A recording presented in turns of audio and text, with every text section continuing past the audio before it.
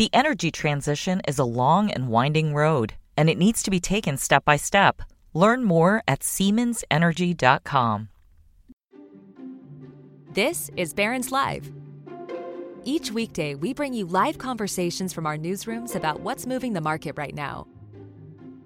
On this podcast, we take you inside those conversations, the stories, the ideas, and the stocks to watch so you can invest smarter. Now, let's dial in. Hi, everyone, and welcome to Barron's Live, our daily webcast and podcast. I'm Alex Ewell, Deputy Editor of Barron's. Thanks for joining us today for another update on tech stocks. We're right in the middle of another tech earnings season, so there's lots to talk about today. Plus, tech stocks are suddenly showing some strength. How long will it last? That's going to be a big topic for us today. And I'm joined by my colleague, Eric Savitz, Barron's Associate Editor, who covers tech for us from Silicon Valley. Hey, Eric. Hey, Alex. Thanks for joining us. So, don't look now, but the NASDAQ is up 9% this year. Tell me that this is the start of a new long bull market. Oh, I wish I could tell you that. I mean, look, I think there's a couple of factors here. One thing is, first of all, we've seen a lot of these moves. So if you look over the last year, I meant to count, I'm not sure how many, but we've seen there were a whole series of like 8, 10, 12% moves by the market over the course of last year's, what was generally a debacle for stocks. And if you look at almost any bear market, there are always these like short, sharp bear market rallies. It happens. It happens every time there's a big downturn in the market. So the question is whether something more fundamental is happening here. Now, I would say that one thing that's a little different this time is there's this perception on the street, which is reasonable, I think, that the Fed is closer to the end of its tightening cycle than the beginning. So like if we were having this conversation a year ago, we were facing a long series of Fed interest rate hikes, and that is in fact what happened, and that was bad for stocks generally and for tech in particular. Now the Fed is a few increases away from being finished. At least that's the conventional wisdom, and that shifts the conversation around tech more to earnings and the potential for a recession. Yep. So the equation is a little bit different, and I would say maybe a little more favorable than it was last year. I wouldn't say that's a reason to be wildly bullish, but it is true that it's probably a little bit better equation than it was a year ago. Okay. All right. Well, so there's some positivity there.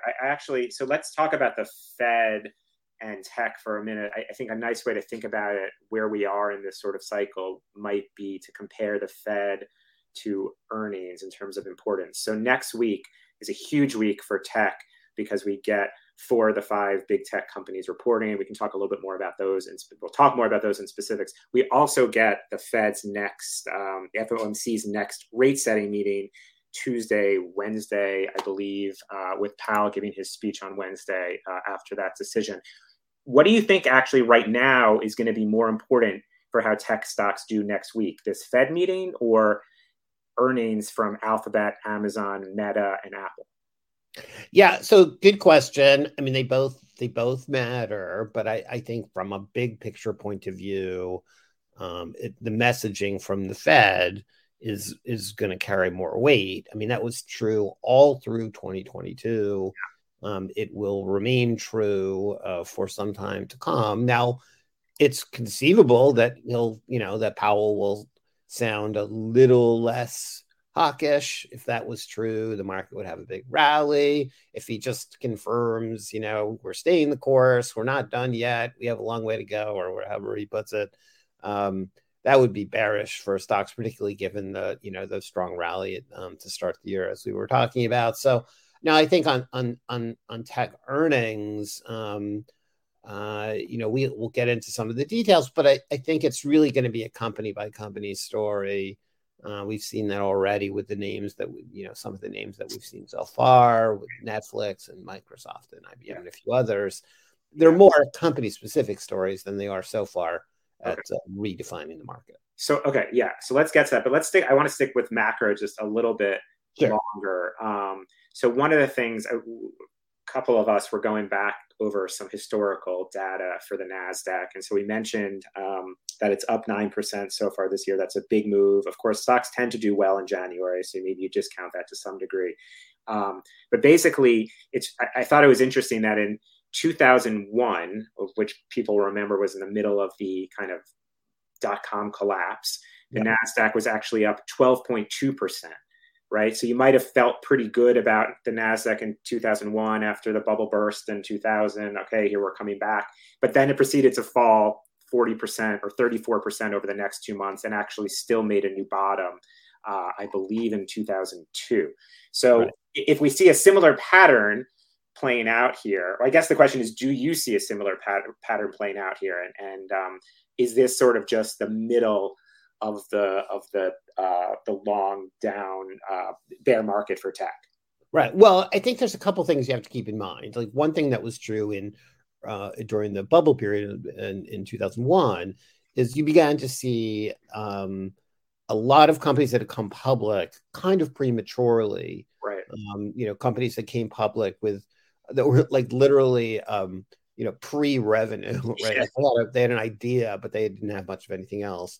A lot of those kinds of companies, I always say that those companies were coming public at like a Series A venture capital round, but the money was being raised in the public market. So you had like very risky kind of way to think about it. Public, and a lot of them blew up, right? And one thing that we had in that time period that we really haven't seen so far is many corporate failures. I mean, so many companies went bankrupt in that time period.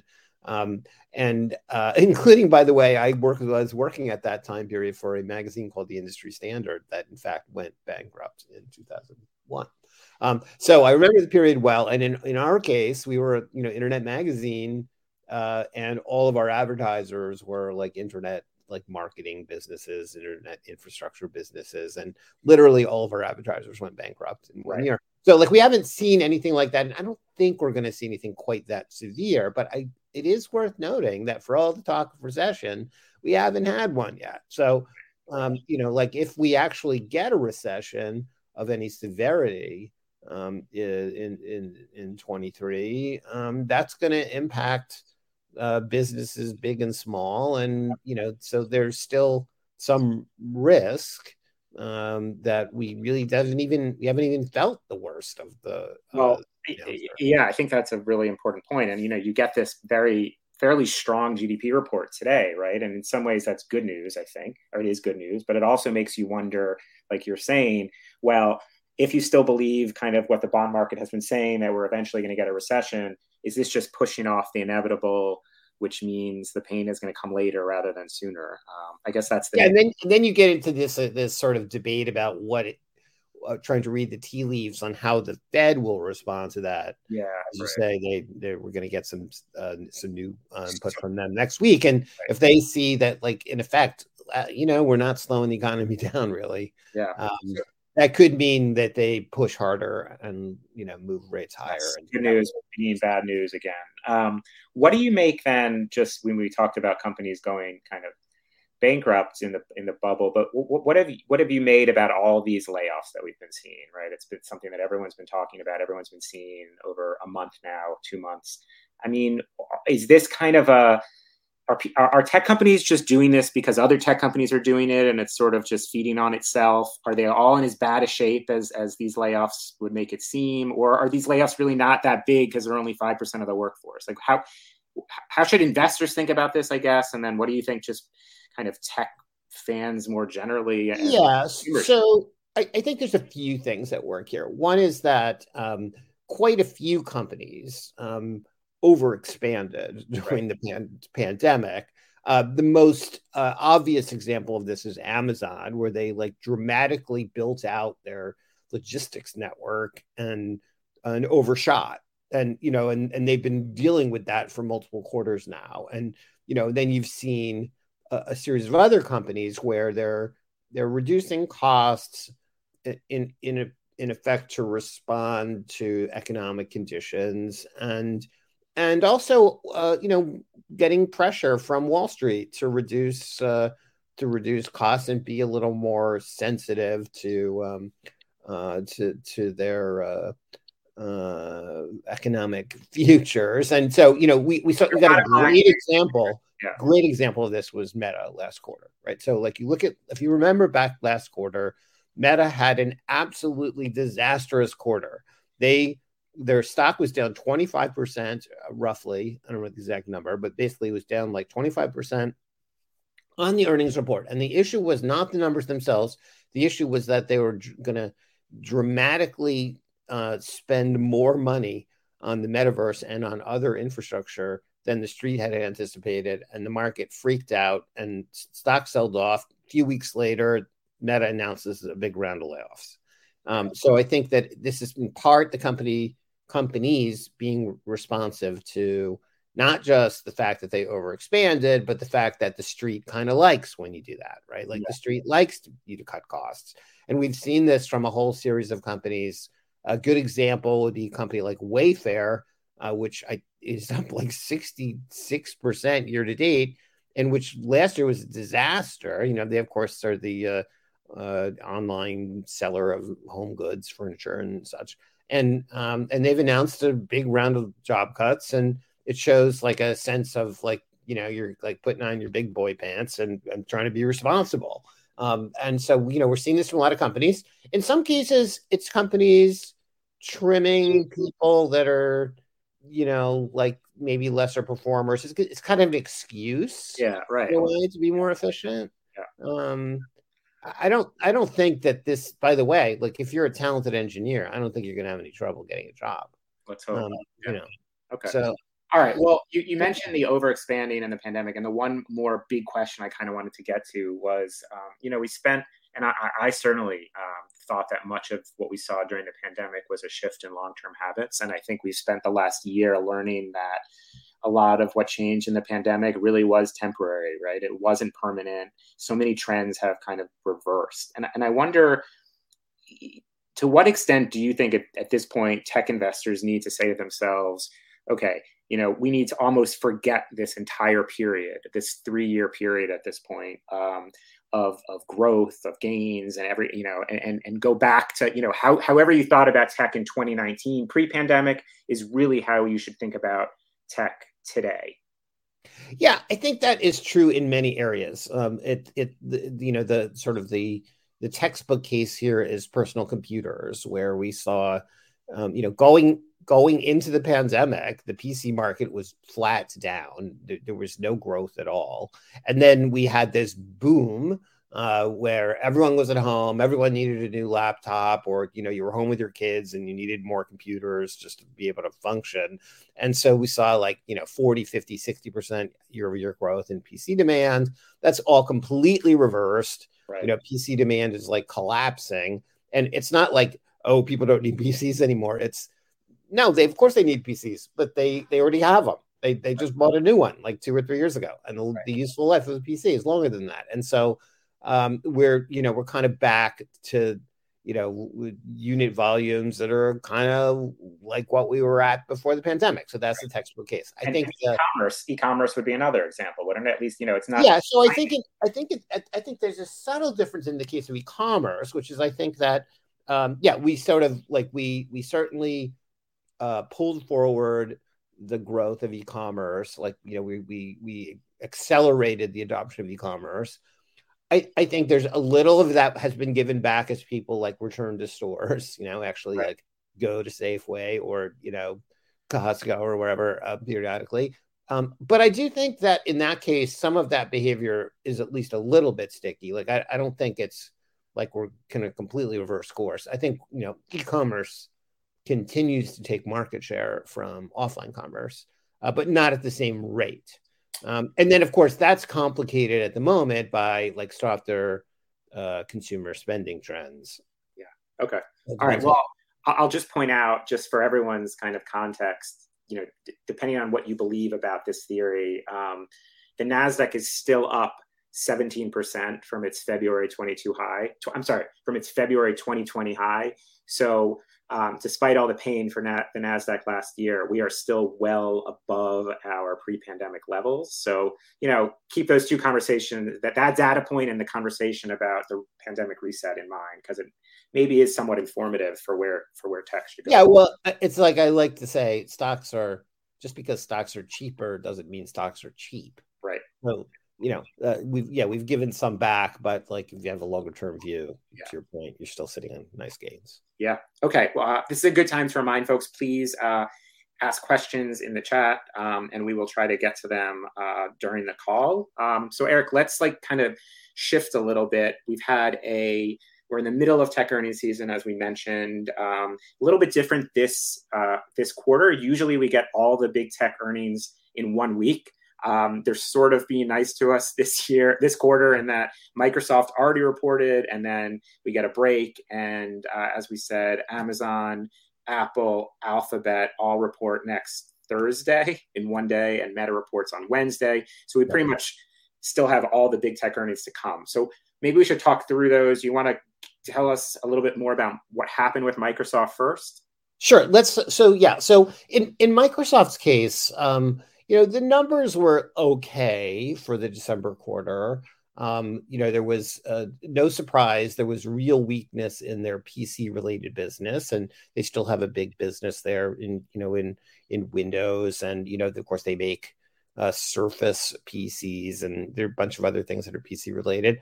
And, that business was kind of terrible. And like everyone knew it was going to be terrible. No surprises there.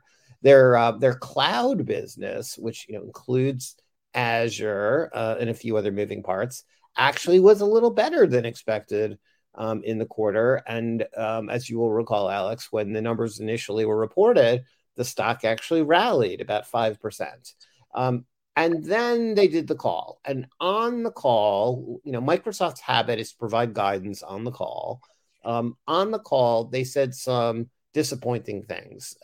Most notably, they provided guidance for Azure, for growth at Azure. They don't report dollar numbers for Azure, by the way, but they reported growth expectations for Azure that were quite a bit below what the street had been looking for the March quarter. So they said that Azure. So, by the way, because these are still big growth numbers. Yeah, still big growth numbers. It's not like it's all things are relative, right? Like the street had been expecting that in the March quarter that Azure would grow in the 33-34% range, and the way that the guidance is a little fuzzy, but basically it implied about 30% growth instead. So that's that's a considerable miss, 3 or 4 percentage points less growth than anticipated. And the market didn't like that very much. And they said a few other things. Their bookings numbers were a little disappointing. They had, they have an advertising business. People forget that Microsoft has an advertising business, both from LinkedIn and from Bing. And they said the advertising business was softer in the December quarter than they had anticipated. So there were a bunch of things that were just not great. The Azure number was the key, and the stocks initially sold off on that. But I will say that one thing that happened is that the analysts on the street kind of pushed back and basically said, look, this is a short-term phenomenon. This is just about, this is about short-term economic fluctuations, and long-term, Azure's still got a fantastic growth story ahead. Yeah, and the stock finished flat that day. They are almost. Yeah, and the stock was kind of flat as it turned out. So, okay. So I think so. Now I will say that the commentary from Microsoft, of course, sets the stage for some of what we'll hear next week, right? So, in particular, from Amazon, or if you want to move on to Amazon. Yeah, sure. So Amazon and Google, Amazon and Alphabet are the two with sort of the big cloud businesses at this point among the rest. Right. So Amazon is by far the largest. Amazon Web Services is the largest player, even bigger than Azure. Amazon reports results next week, and there's two big moving parts in their case. Like one is, of course, is AWS, and the other is e-commerce. The e-commerce part has really been troubled for the last few quarters, and for all the reasons we've talked about. Like it's just the consumers slowed down, they overexpanded. it's been a problem right now. I think again, this is sort of a short-term problem where they have to fix their cost structure, and they have to cope with like a softer environment. But the what we heard from Microsoft would suggest AWS could disappoint in the quarter. We'll see if that happens. But again, these are generally short-term issues for them, and unless they're truly disastrous, I suspect that the stock will hang in. And remember, Amazon was a terrible stock last year. Amazon was down about 50% last year. It's done, it's up like 17% this year. So it's had a little bit, along the rally in the market, but the stock is way, way down from its peaks. It's interesting, by the way, that big tech, among like the snapback that we've seen so far this year, big tech has not really had the snapback yet. Now, maybe that's a healthy thing, right? So while you've had names like you mentioned, Wayfair is up 60% for the year, Peloton's up almost 50%, Lyft's up 40%. All of those are kind of the smaller, more volatile names. Big tech has not yet seen this big snapback. A few of them have. Microsoft has really done nothing. It's up a couple of percent. Apple's up about 10%. Meta's up 20%, and Google's up about 10%. Nvidia's up 33%. Yes, Nvidia's the big performer. So there have been some that have done better, but they haven't led the way. I think it's fair to say. Yeah, which is interesting. I think it just because often these big tech names during the real go-go times were almost trading more like small caps, right. with 50% gains, and Apple would have had those kind of crazy moves. So coming back to the cloud for a second, Alex, you mentioned Google Cloud, of course, is the other. They're like kind of the number 3 player here.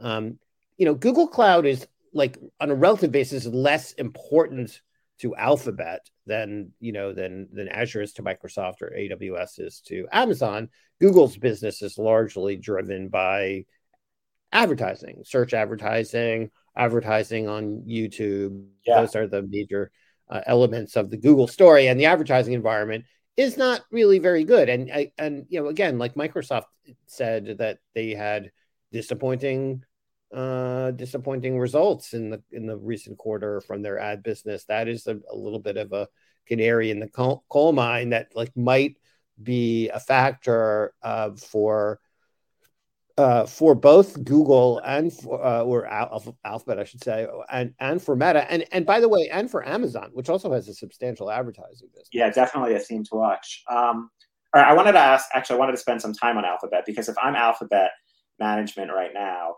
I am maybe dreading this, as they're preparing this conference call script and the press release for next week. I am really kind of working overtime to figure some things out, because I think Alphabet maybe is going through probably one of its toughest times, ever, because you have all these different things going on. One, they have 2 active DOJ lawsuits, a new one last week that they're dealing with, trying to essentially break up their ad business. You also have this potentially existential threat that everyone is kind of focused on around ChatGPT and what that could do to Google's search business. And then, as you mentioned, you have advertising kind of really in a soft place. How much trouble do you think Alphabet is in right now, and how much will we learn next week about those three things? Yeah, so I'm not sure how much we'll learn. So on the litigation side, as you mentioned, they were sued this week for a second time. Yeah. The first lawsuit, which was filed like 3 years ago, and was focused on allegations that Google's dominates in search, which they do, but the allegation is that they do it in a antitrust law violating way. That litigation, that case will finally go to trial in September. It has an interesting there's an interesting element to that, which is if the government wins, it could result in a kind of breakup of the longstanding relationship between Google and Apple, where Google is the primary search provider to Apple. Apple receives large amounts of money in that relationship, and Google gets back a large amount of search traffic. But that won't unfold to the fall. And by the way, depending on whatever happens, you can presume that if Google loses, that they'll appeal, and so this will drag on for years more. And the new lawsuit is focused on their domination of advertising. That one is years away from hitting a courtroom. It could be the end of the decade before it finally gets resolved. But there are some serious allegations there about their dominance of advertising, and there is some suspicion on the street that it could eventually result in them having to spin off parts of their advertising business. We'll see. I mean, this goes back to their acquisition of DoubleClick, which was in 2008.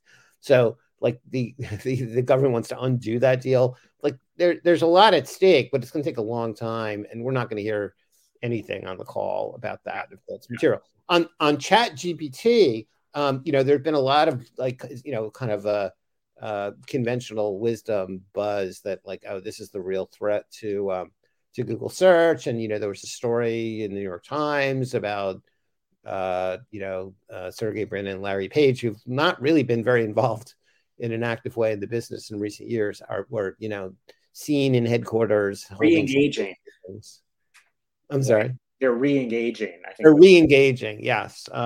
So yeah. Now, on the other hand, they've been investing in AI for a really long time. They own this company called DeepMind, which is an AI business that they bought in, I think, 2014. Like, they're deep into it. They just haven't done a public manifestation of it in the way that ChatGPT from OpenAI has. And of course, it's compounded by the fact that Microsoft has been investing in OpenAI, and reportedly is going to invest another $10 billion in OpenAI. And, Microsoft intends to incorporate that technology in search and in Azure and various other places. So it is a challenge. I'm not sure that we'll learn too much from the call about that. But we'll see. And then I think what they will provide some guidance on, right, is on the advertising environment. And I think that's one of these cyclical situations that will take some time to play out. I mean, I don't. It's not like people are going to stop advertising, or stop advertising online. And digital advertising is very powerful. So we'll get some insights on that for sure. Yeah. Okay. All right. I want to take a few questions. Steve asks, Eric, you mentioned that we haven't hit bottom yet. Or that was sort of our view, I think, together. But he asked, what are you looking for as a signal that we may be getting close? Not looking for an exact bottom, but just a sign that we may be getting close. Any thoughts there? Well, again, I think there are multiple elements to this. Part of it is going to be about what the Fed has to say. I mean, if the Fed starts, giving bigger hints that it's almost done, that will be a, bell in the night kind of signal, right? And then I think it will be interesting to see how the market reacts to some of these earnings reports, as we were saying in Microsoft's case. If some of the things that they said had happened 6 months ago, you would have probably seen a more significant reaction. So I think there's kind of a sentiment, signs of sentiment improving on the market, at least for now. Yeah, I think that's a really important point. Right? So it's I think let's say, for example, we haven't talked about Apple at all, but Apple's going to report earnings next week. Expectations are that the numbers on iPhone sales in particular will be not very good. They had this problem with the production and a few other issues in recent months. But if the market kind of shrugs it off, that would be a sign that maybe we're set up for a more durable bottom here. Yeah, no, I think that's a really good point, that the reaction to the numbers is going to be maybe as telling as the numbers themselves. And I mean, that's maybe often the case, but particularly to see how the market deals with either disappointment or or upside surprise will be very telling in terms of sentiment. Yeah. Okay, we have another question, a good one from Hal, who asks, are the tech layoffs really due to overexpansion or to an artificially Fed-induced slowdown in demand? I think that gets to kind of bigger questions about the root cause and what the market is really worried about right now. But any thoughts there, kind of Fed versus secular trends? I'm not sure that I would blame all of that on the Fed. I mean, I think if you think about, like, for example, what's happened at Amazon, they expanded in anticipation that trends that we saw during the pandemic would. Right. Sorry, somebody just walked into my house. So that's so weird. Anyway, I think that it's is the Fed is artificially slowing down demand when you talk about PCs or smartphones, or I don't really think that's the situation. Okay. And I think it's pretty clear that that the tech companies overexpanded. Okay. All right. Here's one more question, and then I think this will have to be it for today. There was a report this morning from the Wall Street Journal that said Stripe, which is this massive fintech player, is finally ready to decide on whether it's going to go public in the next year, or if, short of that, finding a way to provide liquidity to all their employees who have been waiting, to pretty much monetize their options and their holdings. What does that say about the IPO market? They're not saying necessarily they're going to go public in a year, but they're going to make the decision within the year. So presumably they'd like to go public, but they must not feel quite confident enough about saying that. What do you think that tells us about the IPO market, which of course has been almost completely shut down? Right. Well, at the moment there isn't any IPO market. I mean, especially for technology stocks, there just isn't one. The only one last year of any consequence was the Intel. A sale of their Mobileye business, but other than that, there really wasn't anything. And so I think the question, maybe this would be a big sign that the market behavior is getting better, would be if you start to see a few IPOs. Now, I think there's some problems, right? One of the problems is that valuations in the private market, mirroring what happened in the public market, got completely out of hand, right? So I've wrote a column a few weeks ago basically talking about how secondary market transactions in private stock and venture-backed companies. So, you can trade, it's a much more limited market, but you can trade your investments in venture-backed companies through a bunch of different platforms. And those transactions are happening at like 50% of the last round. Like, right? That's like we did a round at $1 billion and we're selling stock at a valuation of $500 million. Yeah. So that's a problem, right? Because if you're trying to do an IPO in that environment, like all of your late stage investors, which is like a lot of your like capital, bought in at higher prices. So yeah. I think it's going to be hard to do venture-backed deals in the current environment. And, it will, honestly, it's going to depend a lot on whether they really need the money. But right. If you need the money, then the valuation is less relevant. But if you can raise capital from other sources, and I'd note, by the way, that the venture capital industry has like record high, they call that dry powder. There's like hundreds of billions of dollars sitting on the sidelines.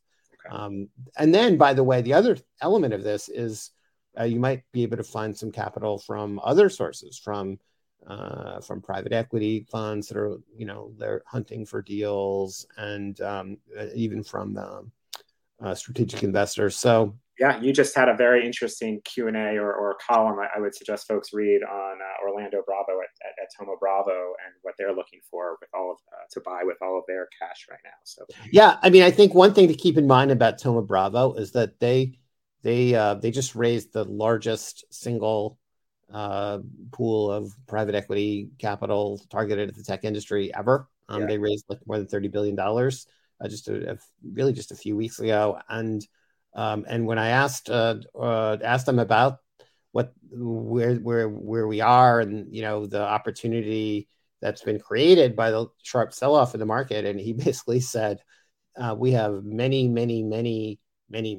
times more. I think he said 5 minis more opportunity than we can tackle. And they've been the buyer of last resort. And, I think that there's going to be more of that. And, they have the ability. One thing that's interesting about what they can do that you can't easily do in the public market is they can fix things, right? So their view is we take companies that are, barely profitable and we create companies with 40% operating margins. And we can do that because, frankly, they cut costs, they shed assets, they bring some rigor. And then at some point down the road, those businesses might make their way into the public market, but that takes longer.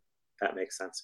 All right. Well, Eric, thank you so much. That's all the time we have for today. Thanks everyone for being here. And we hope you'll join us again tomorrow when our new colleagues at energy research firm Opus will be discussing where oil and gasoline prices are likely headed in 2023. Thanks for listening again. Stay well and have a good day.